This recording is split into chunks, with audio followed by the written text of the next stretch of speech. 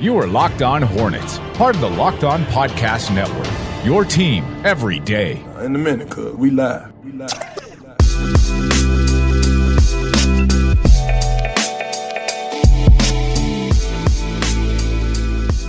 It's Locked On Hornets. We're part of the Locked On Podcast Network. It's your team every day. Local experts on the #1 daily sports podcast network. You can subscribe to the pod on iTunes, Stitcher, Spotify, wherever you get your podcasts, and follow us on Twitter at Locked On Hornets. I'm on Twitter at Walker Mail.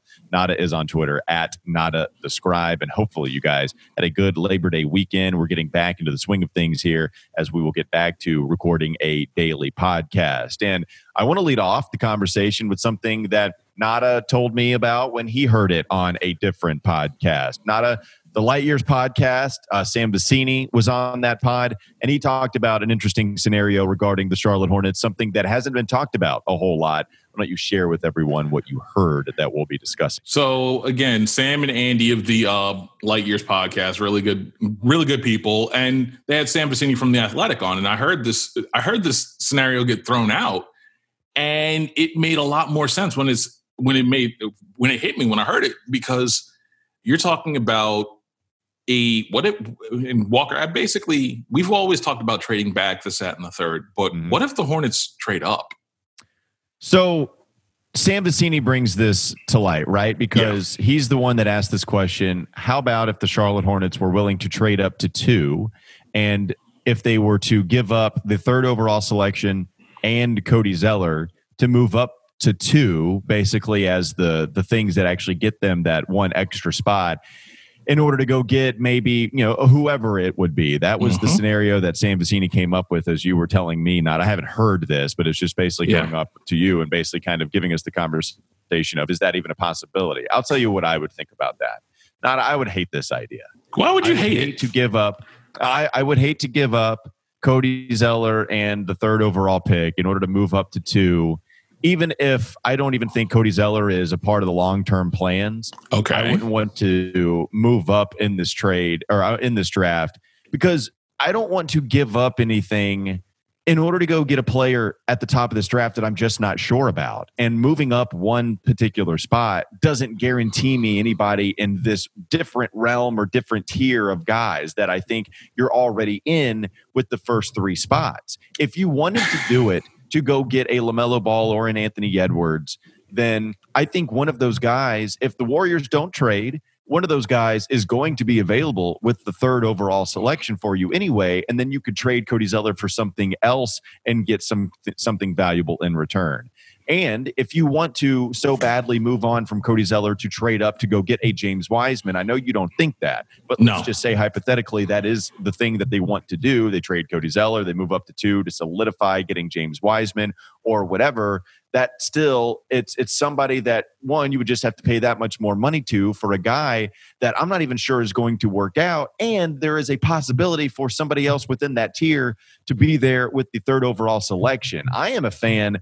I've said it a couple of times. I'm a fan of trading back, collecting assets, getting somebody within, I don't know, anywhere from the 5 to 8 range, something like that, whatever, one of those teams that might be looking to go get a guy at 3. If they do think that the top 3 available in this draft are in a different tier, you can capitalize on that by getting some extra assets and getting someone that I'm just more confident in going down further into the NBA draft. I'm a fan of trading back. I am absolutely not a fan of trading up. See, here's the thing. I bring this idea of, hey guys, what if they trade up? And then I just set you up to spike it in my face. Yeah, well, it's only because we can talk about it. It is interesting. We can talk. I'm not denying the fact that it's something nobody else is really discussing, but I do think that it would be a mistake on the Charlotte Hornets' part to try to go up one spot, give up a Cody Zeller or any trade piece whatsoever. And we're only going Cody Zeller because I believe that's the scenario. That's the scenario because no one wants Nick Batum. No one wants Nick Batum, and Cody Zeller actually fits into that trade exception that the Warriors have. So I think that would be smart for the Warriors, because I believe they're dealing with like some kind of salary cap of being able to take on a player with like what, 17 million? Isn't that? Yeah, exactly. 17 million or less. Exactly. So they would absorb him into the room exception that they've created with the Andrew Wiggins trade. Now, while you disagree with this idea that this can't work, this, that, and the third, it does work if you believe that there is a tier, and it's a 2-person tier where it's legitimately not Wiseman, but Ball and Edwards. Those 2 guys are clearly going to be the best. And then after that, that's that second tier where you have Avia, where you have a guy necessarily like Wiseman, and you have maybe an Okoro in that tier where you're not sure about these guys. I'm more for it because I think, and Sam Vecenie mentions this on the pod, this team is in need of star power. Like, I like Miles Bridges. He's not a star. I like PJ Washington. He's not a star. As we saw, he didn't even get a Rookie of the Year vote over the weekend. And that's not first, second, or third. This team is in need of star power. And if you're telling me that there's a shot at one of the 2 stars in this draft to change exactly the stars of this franchise, to change the direction of this franchise, I think it kind of behooves you to trade the guy that probably isn't in your future long-term plans to get that there. And more importantly, provide yourself with more ammunition with a trade player exception that works a year after you, again, that basically works a year after you trade for the guy. So therefore, that traded player exception that you create, I think that kind of works for the Hornets, especially considering they might have the cleanest cap sheet that we haven't. Again, there's a whole lot of this that financially it makes more sense to do it, because this way you set yourself up to be one of those teams that can absorb more guys and absorb more picks for cap space and purposes, and become one of those teams similar to what OKC does, similar to what other teams do in terms of hoarding assets and being able to use them to build themselves. Look at Boston, for example. Boston's been doing this perfectly for years. So why not follow that model and get yourself a star? Well, Boston also traded the first overall pick to move to 3 because they liked a guy that was going to be there at 3. In a stronger draft. Sure. Well, right. But that's almost even proving my point even more so. In a stronger draft where, yes, there was some star power there, but also I don't see anybody that is, has these 3 players in this one tier and then it's just this big dramatic drop off. We're talking about LaMelo Ball being one of the biggest stars in this draft potentially. And even guys like Chad Ford and other NBA analysts think, well, he would be maybe the 5th overall pick in a normal stocked draft, not even a strong one, just a normal one. He would be 4th or 5th overall selected. And we're selecting 3rd. This goes into the NFL draft conversation quite a bit every single year. And it reminds me in particular of the Chicago Bears and San Francisco trade, especially here, because Chicago a couple of years ago, they moved up from 3 to go to 2 to select Mitchell Trubisky. Now, I'm not even talking about that being an awful decision because Deshaun Watson and Pat Mahomes were there. I'm just talking about the overall idea that if you think you have a guy that could be gone within the first couple of overall selections that you have, then I get why Chicago would want to go all in with their guy. And that's something you brought up. I'm not denying that. If the Hornets think that LaMelo or Anthony Edwards is at risk of being gone within the first 2 picks, so much so that they need to get their hands on him, and that's the one they want to live and die by, then fine. If you're the general manager, then go all in on guys that you're that confident in. I'm here for that. I think that would be a mistake from my evaluation of all of these guys. That would be a mistake for me because I want to use Cody Zeller, the most valuable trade asset we have as far as guys that are realistically going to be traded, in my opinion. I'd rather use him for something else. And I would like to take what I think is a very, very good chance that one of Edwards and or Ball is going to be there at 3 overall, assuming that Wiseman is going to be the 2nd overall pick. And even if he's not, I mean, I've already talked to you about my love for Vassell, and even an Okongwu would be cool with me if we moved down or stayed at 3. Like, I just don't think there's that kind of separation. And also, one other thing is we can touch on this before we take a quick break. I'm with you. I don't know if this, I'm pretty sure that this team doesn't have this outstanding star on its roster, but you and I both know we should not abide by the voting results for PJ Washington as evidence of that, because that was a huge mistake for PJ not to get one damn vote. You and I both were angry at the voting results regarding PJ Washington and his lack of Rookie of the Year votes that he received.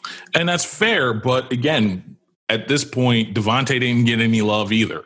Like, I understand that Does that make it right, though? Like, it goes more to the national perception where both you and I do think people are wrong on that. Like, PJ pretty clearly should have gotten not even more votes than he did, at least just freaking one. And Davante should have gotten more love for MIP. So it doesn't make it right just because we think, just because we're kind of using that as, the Hornets don't have a whole lot of national prowess. Fair enough. I just think if you believe that those two are the stars, and I'm starting to get to that point where I think it's those two and then there's a gap, I think you got to do whatever you can, quite honestly. Well, I do think that those certainly are among the more untradeable assets, not untradeable, but the ones that they certainly don't want to, because they have among the most value of individuals on this roster. And I want to get to a Twitter question that we had from our buddy Pre Malone, Panthers Mafia. And I want to get to that in the second segment. But first, I want to talk about something that should have a lot of national prowess, and that's rockauto.com. Chain stores have different price tiers for professional mechanics and do-it-yourselfers, and rockauto.com's prices are the same for everybody and are reliably low. Rockauto.com always offers the lowest prices possible rather than changing prices based on what the market will bear like airlines do. RockAuto.com is for everybody and does not require membership or an account login. They have everything from engine control modules and brake parts to tail lamps, motor oil, and even new carpet. Whether it's for your classic or your daily driver, get everything you need in a few easy clicks and delivered directly to your door. The RockAuto.com catalog is unique and it's remarkably easy to navigate. Quickly see all the parts available for your vehicle and choose the brand, specifications, and prices you prefer. Best of all, prices at rockauto.com are always reliably low. Go there right now, rockauto.com, and see all the parts available for your car or your truck.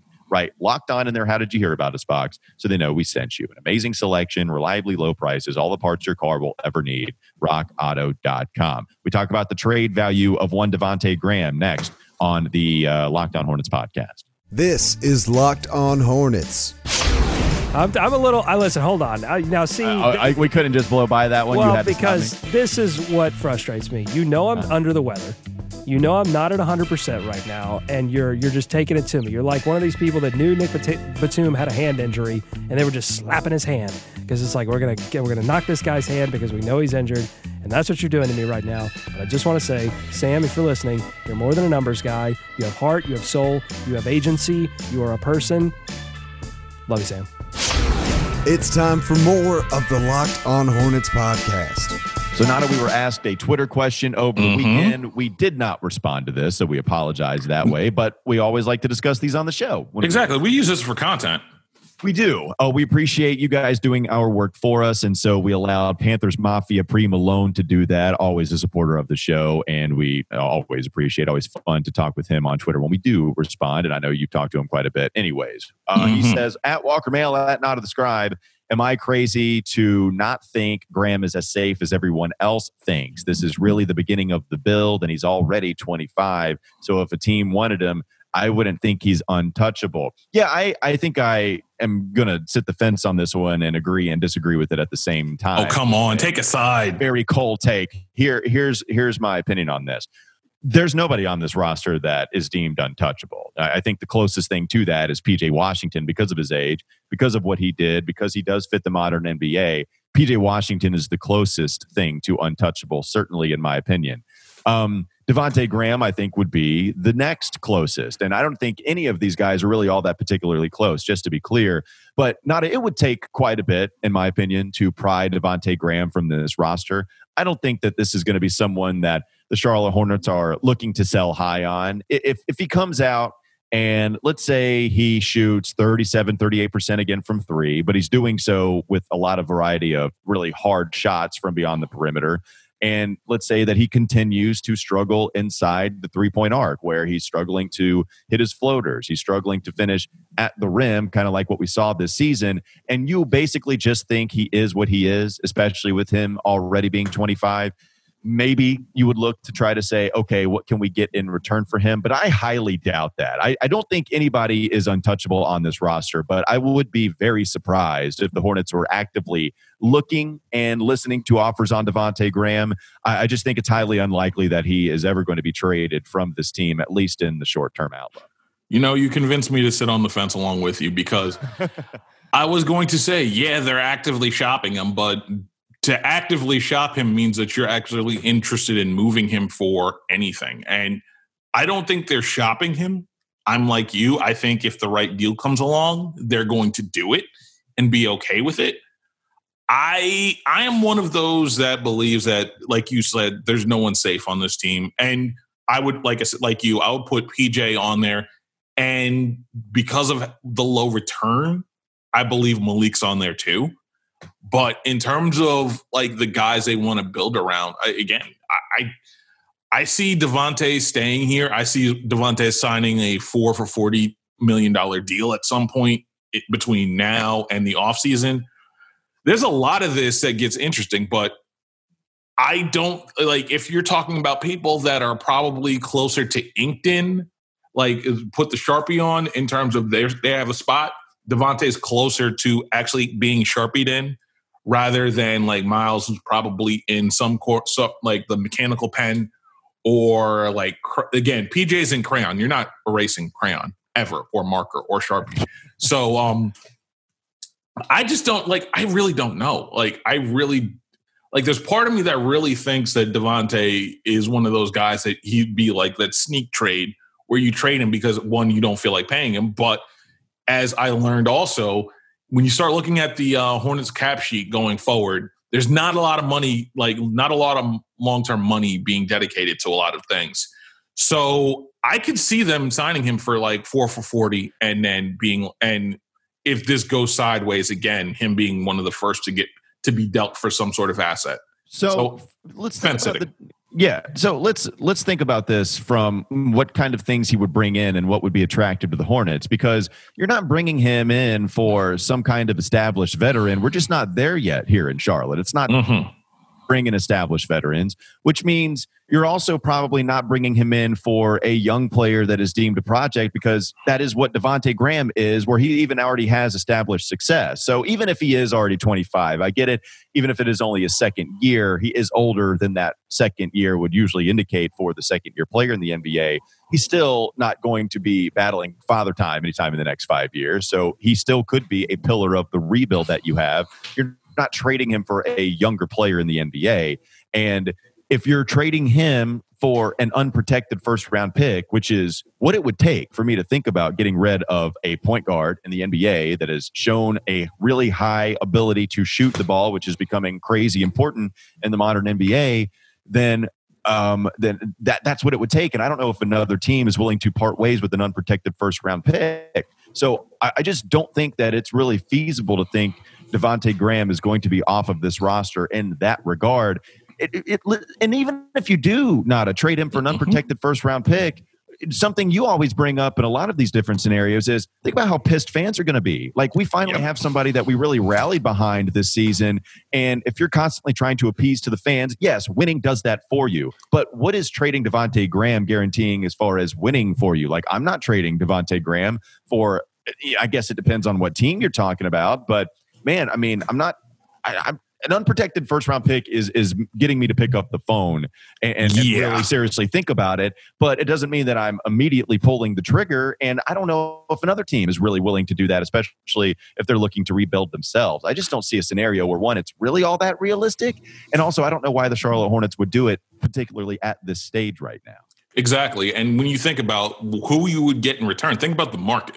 Like, if you're talking about a team that is a Devontae Graham away from really, really doing some damage, you're probably talking about Philly, and you're maybe just maybe talking about the Lakers. Those markets are not going to give you what you want for it. So the more I think about it, the more it's like the market's got to change dramatically in terms of who needs a point guard for you to start thinking about it. Maybe the Knicks, and I stress maybe.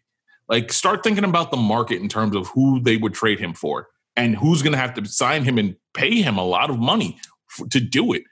It doesn't make sense when you start really considering the market. Like, you start thinking Philly, New York, LA. After that, who really needs a point guard right now?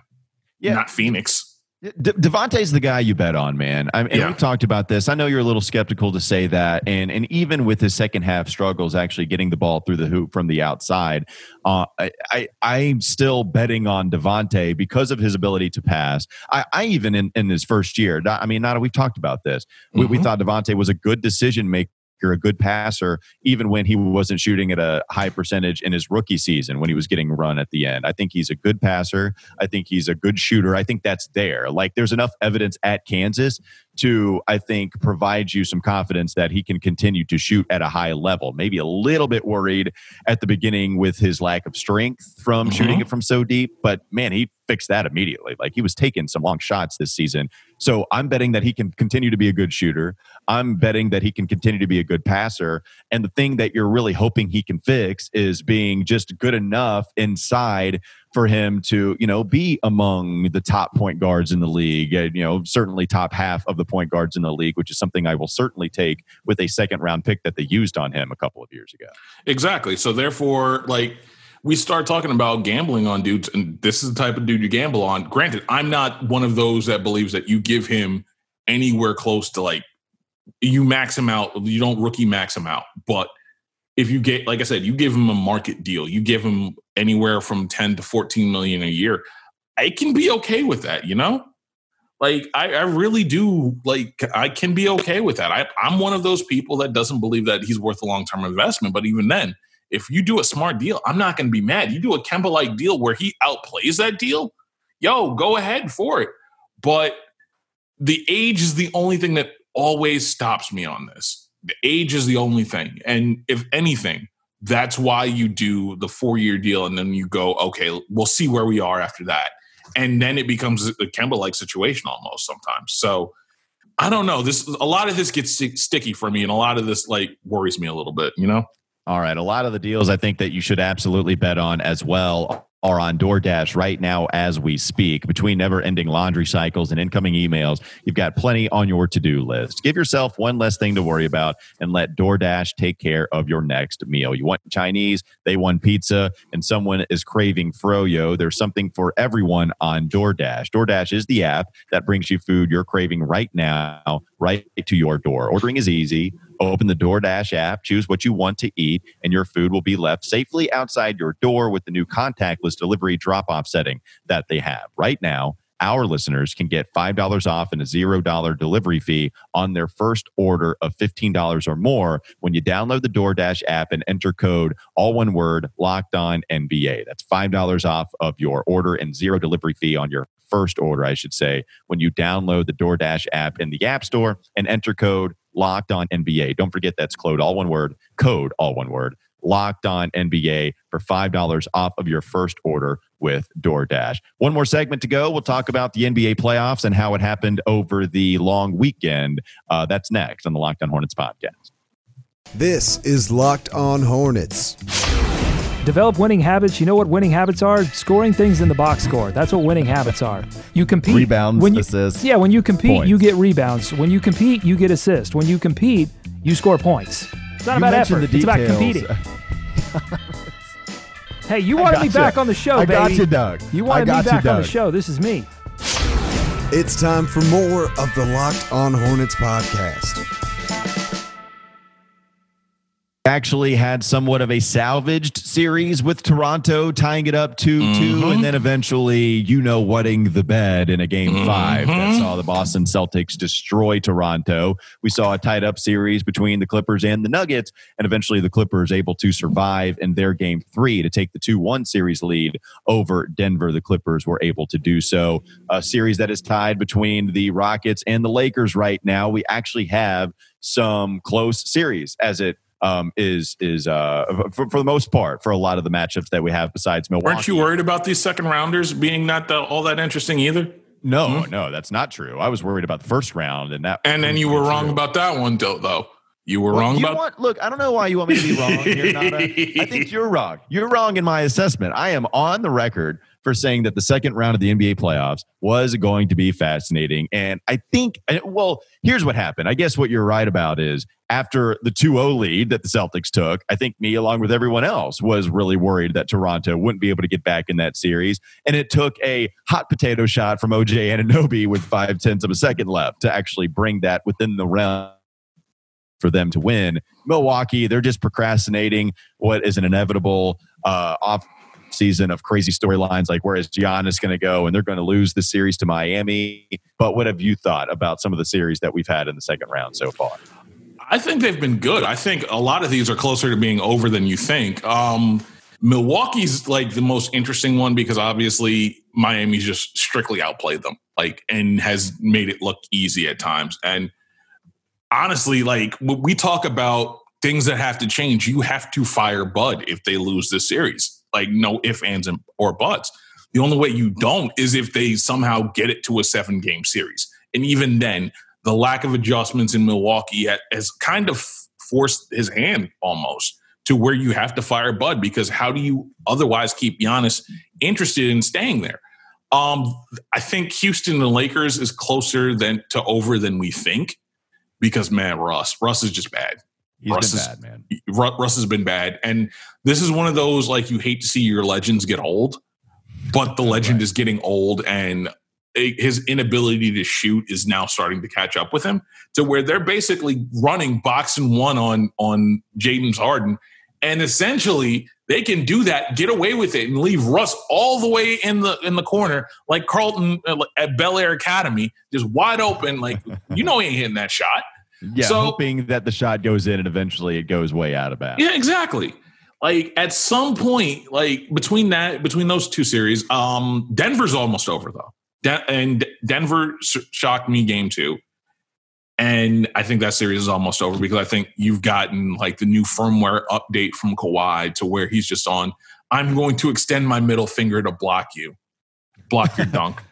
That was incredible. I want to go back to the Bucks series real quickly. You brought up Coach Mike Budenholzer, and this was a team that in the regular season was on pace to win 70 games. And I think when they were on pace to win 70 games, people, at least at that point in time, were ready to declare that the Malcolm Brogdon decision was just fine, that they could roll through everybody, and they decided, you know what, they don't really need Malcolm Brogdon. A little bit of the criticism that they did take for not signing the Virginia product, it's now over because of how much success they've had. They get to, I think, really the last 5 games of the regular season as it ended, and they lost like 4 of the last 5. In the bubble, they never looked all that good. They even lose a game to Orlando, and they're barely able to hold on against the Miami Heat, where, yes, they didn't have Giannis for a significant part of that game, but it took them overtime in order to even procrastinate this series from actually coming to an end. Also, can we talk about Budenholzer's comments and how self-deprecating they are without him actually even knowing it?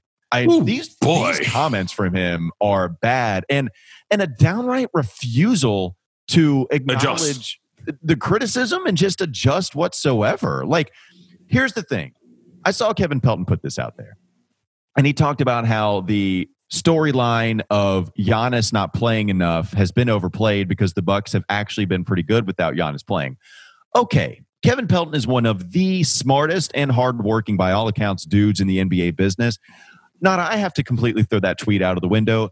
What you're telling me is that that's a Bucks team that is just as good, or at least as good in the moment, without Giannis out there on the court. That's what you're telling me, without him playing over 40 minutes in a contest. And if that's the case, then that's a big damn indictment on Giannis as a superstar in general. If you're telling me that it's okay for him to actually play 36 minutes max because they've been okay and good without Giannis out there playing on the court, if that's the case, then cool. But it really needs to bring up a lot bigger Giannis conversation than even what we're having right now, where it might even be a little too hyperbolic with a lot of these other people and what they're talking about. Like, bottom line, Bud, play Giannis more than 40 minutes. It's ridiculous that you're not. And even Middleton playing like barely more than what Giannis did a couple of games ago.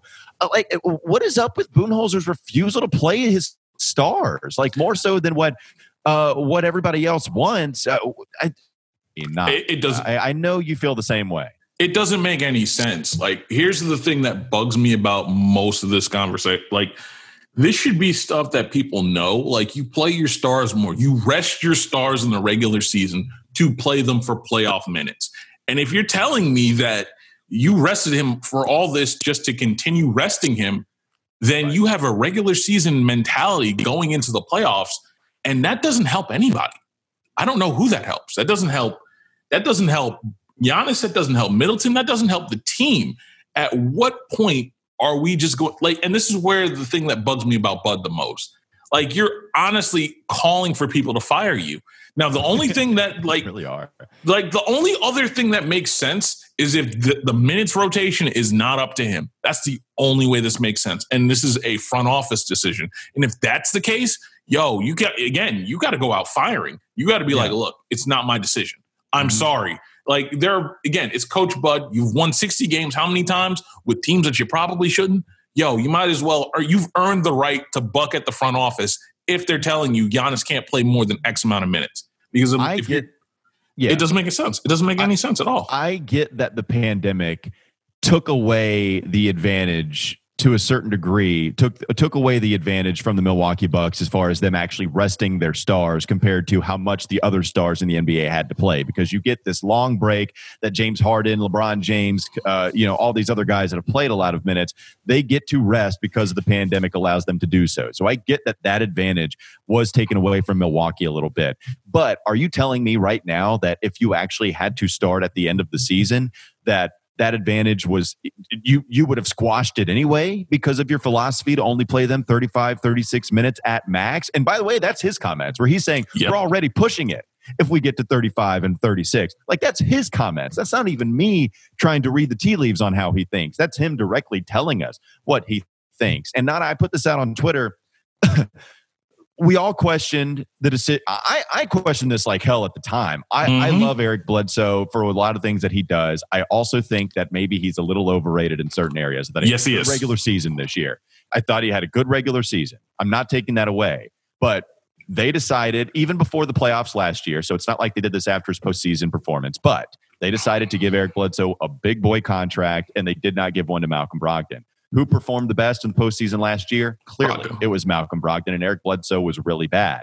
And they did not decide to re-sign Malcolm Brogdon, which they could have had both. Like, that's something that is crazy about all of this is a lot of people were making it an Eric Bledsoe or Malcolm Brogdon thing. Man, if they just would have ponied up and actually dealt and dove into the luxury tax, where that's what you do if you're a small market team and you have that opportunity. And Giannis is coming. And Giannis, you're trying to keep Giannis. You go into the tax for that. You could have done that, and you could have gotten into the luxury tax and kept both of them. One of which who was probably the second best buck in the playoffs for you with Malcolm Brogdon, but you decided to let him go to another Eastern Conference team. By the way, so that went wrong. Eric Bledsoe went wrong. The inability of Bud to adjust went wrong, and Giannis' playoff problems went wrong. Like. Those were all of the reasons why we were worried about Milwaukee actually winning a championship this season. I didn't expect all of them to go wrong, and that's where we are. And I'm surprised that they missed on every single one of those things rather than at least splitting the difference, at least having the teeter-totter balance. Man, it's really heavily outweighed on one side, and it's the negative side. And at this point, how bad is Eric Spoelstra mooning Coach Bud on the other side with all these adjustments? Yeah. That's quite honestly, that's the big thing right now is just Spoelstra is just out coaching him and just showing him exactly every single weakness that the Milwaukee Bucks have. Spoelstra is putting all of those on Front Street now. And I go back to that Duncan Robinson article that dropped by Ramona Shelburne. I don't know if you read that, Nada, but Doris Burke was actually talking about that during the game. I think it was maybe a couple of games ago. And Duncan Robinson had a choice to play with the Summer League team with the Heat or, by the way, either one of those two teams. And he decided to go with Eric Spoelstra because of the commitment to player development that they've shown over the years and the success that they've had with player development. And look at Duncan Robinson becoming one of the best shooters in all of the NBA, whether it be volume and or efficiency. He's top 10. Like, that's crazy for a guy that did go from the D3 transferring to Michigan, only averaging 9 a game. And here he is because that program, that team does such a good job. And even with Kendrick Nunn, even if you think those stats are a little empty, Still, that's a guy that wasn't a highly thought of dude coming out into the NBA draft and has a pretty significant role for a team that was able to make the postseason this year. That's the blueprint. Like we always talk about the Heat and the blueprint for all these teams and what the Charlotte Hornets need to follow. But man, the Heat, like that's kind of the ceiling of this process, right? You get a star, you develop all of these other guys, eventually try to get enough cap space to get 2 stars with all of these other role players that you've homegrown. If they're able to get a Giannis and then win a championship, like that's the peak in how you go about it that route. In Miami, they're certainly trying to show you the absolute peak of the route they're taking. Exactly. And again, when they get Giannis in a year or in this offseason, we're all going to be mad and we're all going to see this coming. And then we're all going to be miserable once those Heat Hornet games happen. And again, you see the path and you see the train coming. And you know it's not a ray of hope. It's just the oncoming train. That wraps up this edition of Locked On Hornets. Thanks again for supporting the show. And thanks to Nada for bringing us the smackdown, a couple of these shows with Gentrified, Kemba Walker, and now the train that is inevitably going to hit you. Now, please tell your smart device to play the most recent episode of Locked On NBA. Have a great day. We'll be back with you tomorrow.